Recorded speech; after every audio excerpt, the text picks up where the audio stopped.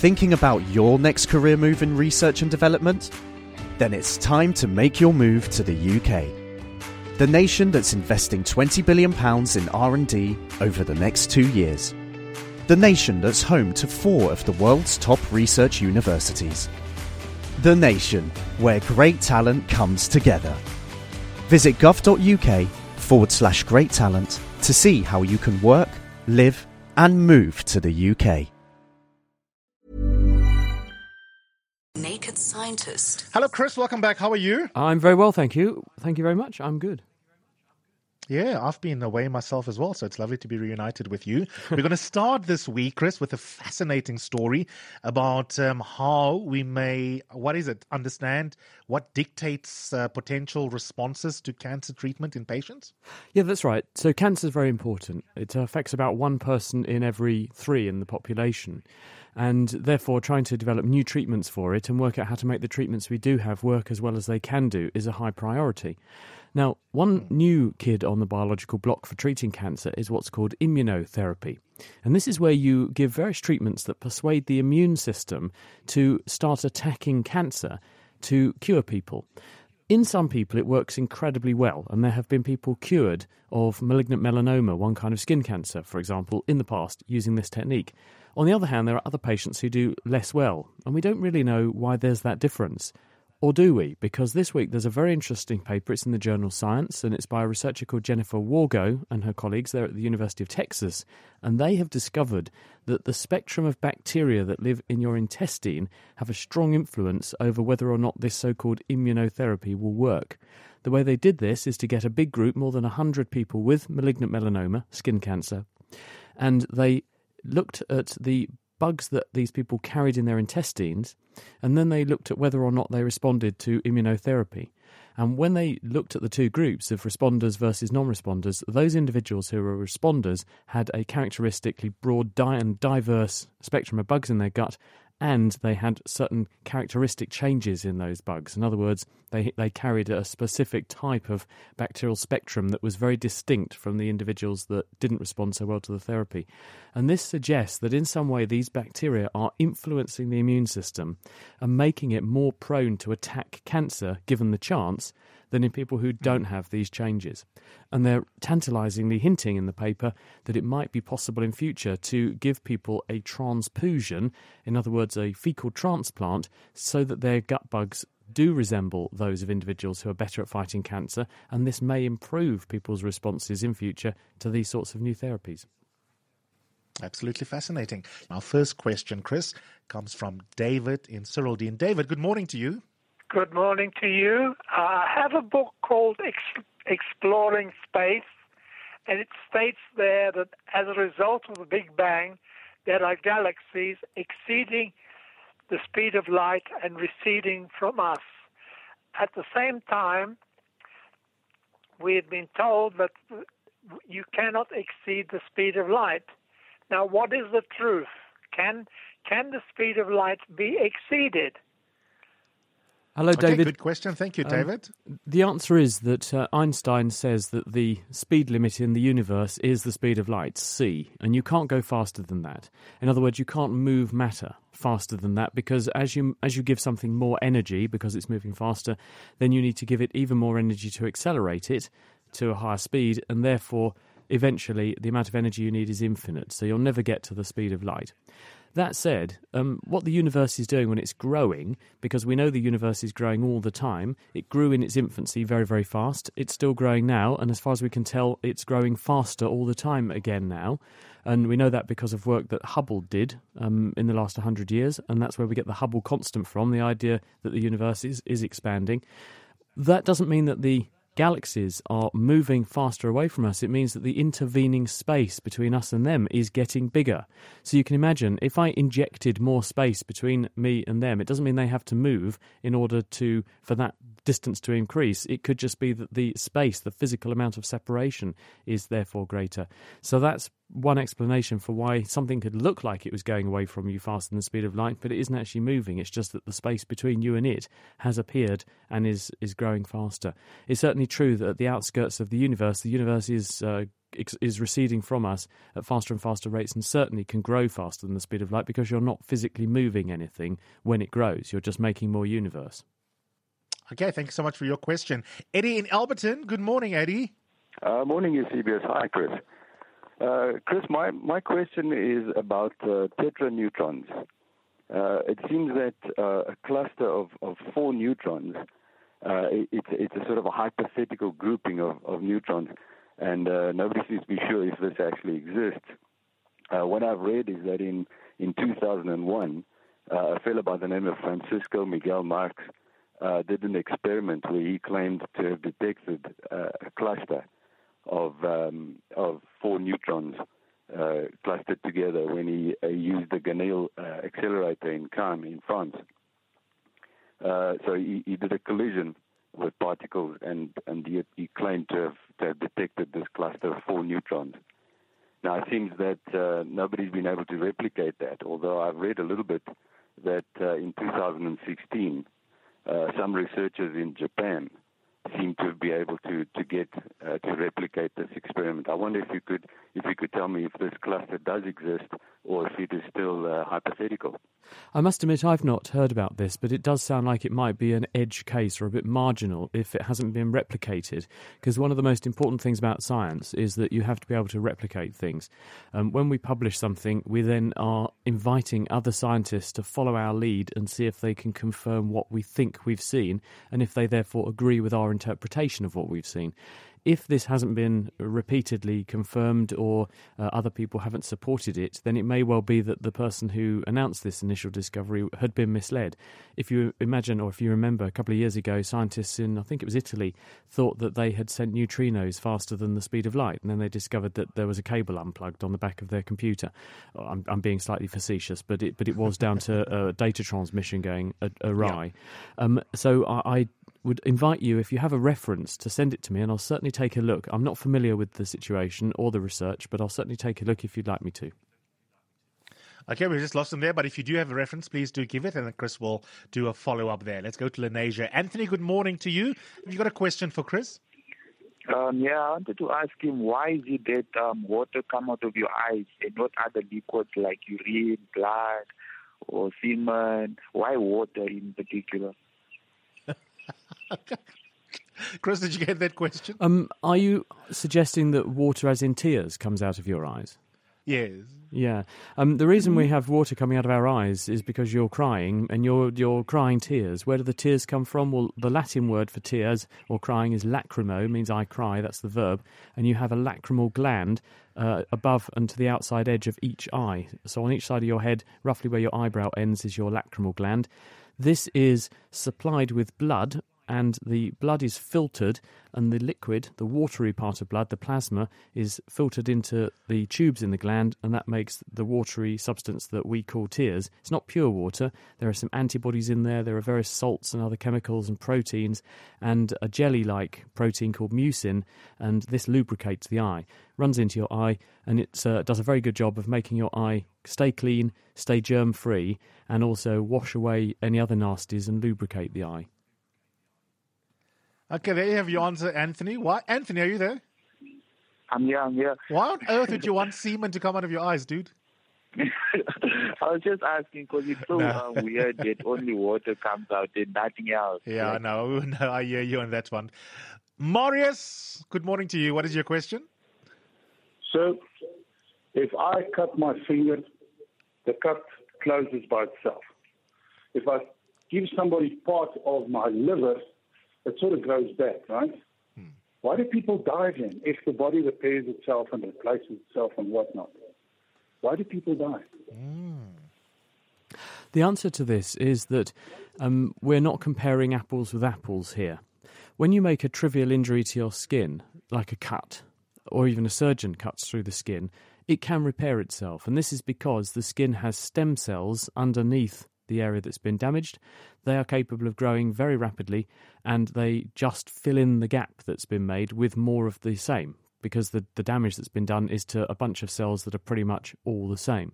Now, if you disrupt the architecture of the skin too much, in other words, you go through multiple layers of the skin, then you could get a scar, but all the same, you're just filling in the hole with lots of skin cells. If we damage a more complicated part of the body, so say instead of just taking off the skin, you accidentally chopped off the end of your finger, that's not just one simple type of cell. There are lots of cell types in there. You've got the cells that make the skin surface, the epidermis. You've got the skin's underlayer, the dermis. You have blood vessels. You have fat cells in the subdermis.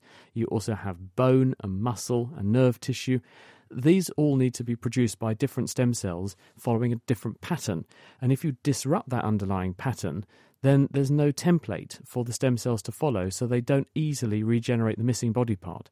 Now, this isn't true in all organisms, because if we go to simpler animals, and there are animals like a salamander, small lizards, if they lose a body part, say a predator comes along and accidentally, or the animal has to lose the end of its tail, or it loses a leg, it can regrow it. And this is because these simpler animals do have stem cells capable of rebuilding a new body plan almost from scratch. And there are some worms where if you chop off just a tiny fraction of their head, the remaining bit of their head can then grow a new worm, for example. So it's not a given in biology that you can't regenerate, but in humans, we have had to make a compromise. Our high complexity and our slow growth and our hot metabolism, etc., mean that we are not in a position to regrow missing body parts, but other animals can. 702 and Cape Talk. The Naked Scientist. Theo in Plumstead, good morning. Good morning. I have a question for Chris. If there's a speed of light, why is there no speed of darkness? I'll listen on the radio. Hello, Theo. Well, the answer is that darkness is what there is when there is no light. We were talking about this the other day because someone was asking me what colour is black, and the answer is that black is the absence of any colour. If you want to do a good party trick, hold up a piece of paper, like a white piece of paper, at the dinner table, and then hold up a red or a green or a spotty piece of paper and invite your guests at the dinner table, exciting conversations happen around my dinner table, of course, to tell you which of these pieces of paper has the most colour in it. Everyone will pick the red or the green or the spotty one. It's the white one, because the white one is giving all of the colours of visible light, which when we view them together, we see white light. The individual colours are only there because the surface is absorbing all other colours, and it is reflecting back exclusively the colour we see. So if you see a red piece of paper, that's because all of the non-red light is being absorbed, only the red is being reflected back to you. If you have a piece of paper that looks black, the reason it looks black is because no light or much less light is being reflected back to your eye. The paper is absorbing it all. And that's why solar panels look black, because they are made from chemicals that are carefully chosen to absorb all of the light that they can, because the energy that they want to absorb is in the light. So if you reflect any light, you're losing energy. So they look black because they're returning to your eye the least amount of light possible. Thank you, Chris. Luazi, good morning. What's your question for the Naked Scientist? Hello? Go ahead, Luazi. Okay, yeah, I would like to ask the Naked Scientist, is there a link between insomnia and the likeliness of substance abuse? Okay, so substance abuse and insomnia, yes, they definitely can be linked. And the reason is that some of the substances that people abuse include substances that make you wake up. And amphetamines, methamphetamines, crystal meth, etc., these have an enormously enlivening effect on the nervous system. They strongly and powerfully stimulate the immune system, and this can make people be very, very alert or over-aroused. Also, people can suffer withdrawal symptoms that can make it very difficult for them to relax or sleep. Also, if people are abusing substances because they have underlying mental health problems, then often associated with those is anxiety and depression, and this in and of itself is associated with poor sleep and sleep disruption, as is psychosis. So, yes, substance abuse, which has a risk for all of the above, can also be intrinsically linked to people sleeping badly. Rueda, hello. Hello. Go ahead, Rueda. I wanted to know, you're in a stationary vehicle, like at a robot, and the car next to you pulls off. Why does it feel as if you're moving backwards? You can do this on trains as well. It's a weird sensation until your brain realises that you're being fooled. And it's because of the frames of reference. You're sitting in, say, a train carriage or in your car. You see the car moving away next to you. Your brain thinks, because normally when you move, if you get up and walk somewhere, the world flows past your eyes. So your brain's interpretation is, well, I must be moving because the world is passing me. And because we've evolved over millions of years that's how our visual system works, that when we see things passing us, it's because we're moving, our visual system automatically jumps to the conclusion that if we see the world going past us, we must be in motion. And it's only then when you do a double take and realise, no, I see another point of reference now out of the other window of the car, and that's not moving, so I'm not moving, and then your brain realises its mistake.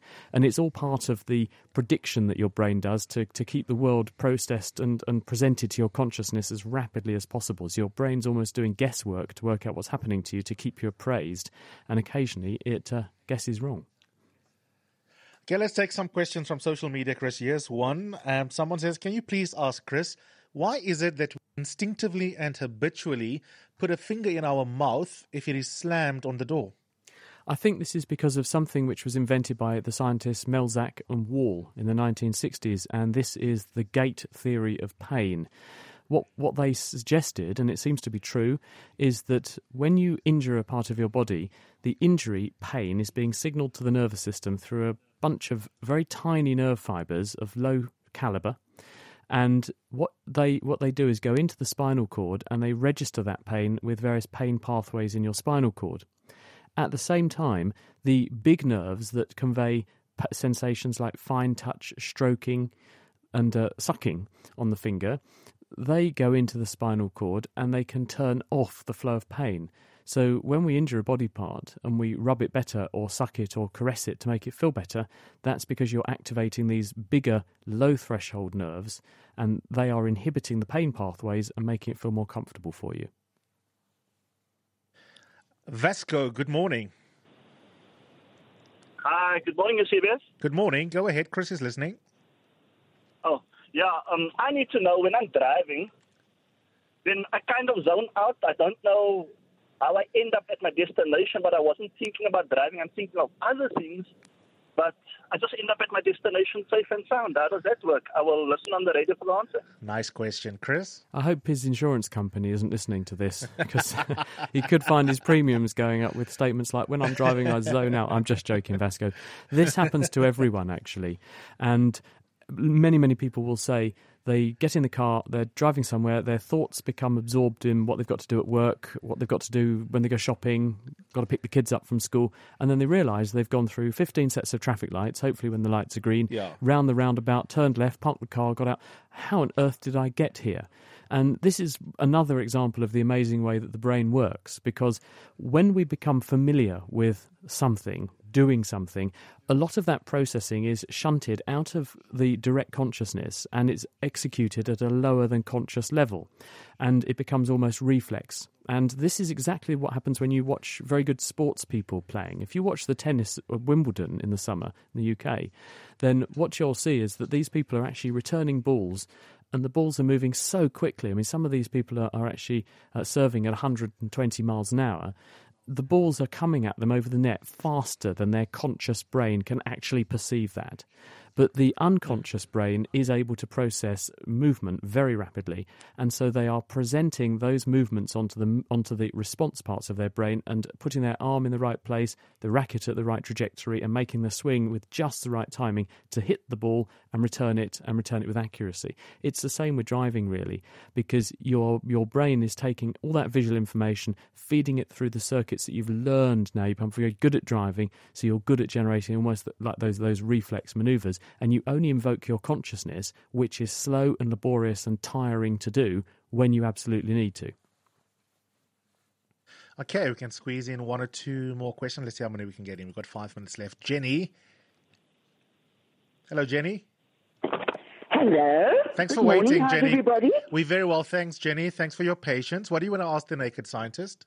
Well, I've gone on to this vaping thing, which I found is so much better than smoking, and I really don't want to go back to smoking. I know that vaping also is not wonderful, but, it's better than doing the other one. All I want to know is it true that if you vape, you get popcorn lungs? That this is the next bloody awful thing. That now you're going to die of popcorn lungs. I want to just ask the naked scientist. Thank you, Jenny. I don't even know what popcorn lungs are. What is that? Hello, Jenny. The story that Jenny's referring to is that when people began to investigate vaping, and for people not in the know, vaping is where you have an electronic cigarette which takes chemicals that you put into it. They use a hot element which is electrically heated to produce a vapour that you breathe in, and this includes nicotine from the chemicals that you put into the vaping cigarette. You breathe this vapour in, and it gives you the same rush of nicotine as if you were smoking, but you're not critically breathing in things which are the products of combustion, which a cigarette would produce, many of which cause cancer. But many of these vaping fluids are flavoured to give them an attractive aroma and to make them a bit of fun. And it turned out that one particular flavour that was being used is the same flavour that's used to produce popcorn in popcorn and make popcorn taste nice. And unfortunately, there is a case in the medical textbooks of people who worked in a popcorn factory in America developing a phenomenon called popcorn lung because exposure day after day after day to these chemicals in the cooking popcorn made these people develop an emphysematous change. They developed big holes in their lungs, emphysema, and this is thought to be an inflammatory reaction secondary to this popcorn chemical. Because it's in a vaping cigarette, people are therefore highlighting this as a risk and saying maybe you shouldn't put that into e-cigarettes. But what we don't know is whether many of the other flavours may also have a consequence. So what we do know is vaping is definitely better for you than smoking, and it will do less damage to your lungs, but you really ideally want to be breathing in nothing apart from clean air if you possibly can. Take one from our SMS line, Chris. Here's one from Cherise, who wants to know how well now do we understand stuttering, particularly in those people who have stutter and seems to be, as I'm doing right now, inconsistent. So you stutter quite badly on one occasion and the next day you have a greater fluency of speech. Well, it's been studied for a very long time and people don't really understand because it's very hard to do experiments on people. All you can do is observe what happens to them. You can't intervene and do things in people's brains very often. You do occasionally get the chance with people who are having brain surgery, for example, but very often it's very hard to do these sorts of experiments. What we think is going on is that in people who stutter, there is some kind of monitoring system or circuit in the brain where people are paying too much attention to what they're trying to say, and this is feeding back on the production of speech and it's interrupting it. You can do this in yourself. If you ever go into a radio studio and you get yourself fed back to yourself with about a half a second delay, you will find it's nearly impossible to speak because you keep on hearing yourself coming back with a critical delay and it makes it almost impossible to concentrate. Now, it might be that in people who have a stutter, that there is an over-amplification of that circuit in the brain, that feedback loop, and people begin to pay too much attention to what they're saying rather than saying it, and this triggers the stutter. Because what we do know is that in some stutterers, not all, but in many, if you play white noise to people and prevent them listening to what is coming out of their mouth, they can speak very clearly, and they do not stutter. And so it may well be that learning to suppress that pathway in the brain and stop you monitoring your own feedback may actually help people. But at the moment, I'm not aware of there being a magic cure. It's something people have to learn various breathing techniques and relaxation techniques to overcome it, because what we do know is that stress makes all of these sorts of situations worse. And if people then become stressed about speaking, then because they're worried about stuttering, it tends to mean that they focus on not becoming stressed, so they become more stressed, and it feeds back on itself, and the whole problem gets worse. Chris, thank you for sharing your knowledge with us. Have It's a beautiful pleasure. 7 days ahead. We'll do it again next week. All right, thanks everybody. See you soon. Bye-bye. Cheers. That was this week's edition of The Naked Scientist. And of course, we will podcast it as we do every week when we have Chris on. It's 10:30. Here's the latest in EWN headlines. Thinking about your next career move in research and development? Then it's time to make your move to the UK. The nation that's investing £20 billion in R&D over the next 2 years. The nation that's home to 4 of the world's top research universities. The Nation, where great talent comes together. Visit gov.uk/great talent to see how you can work, live and move to the UK.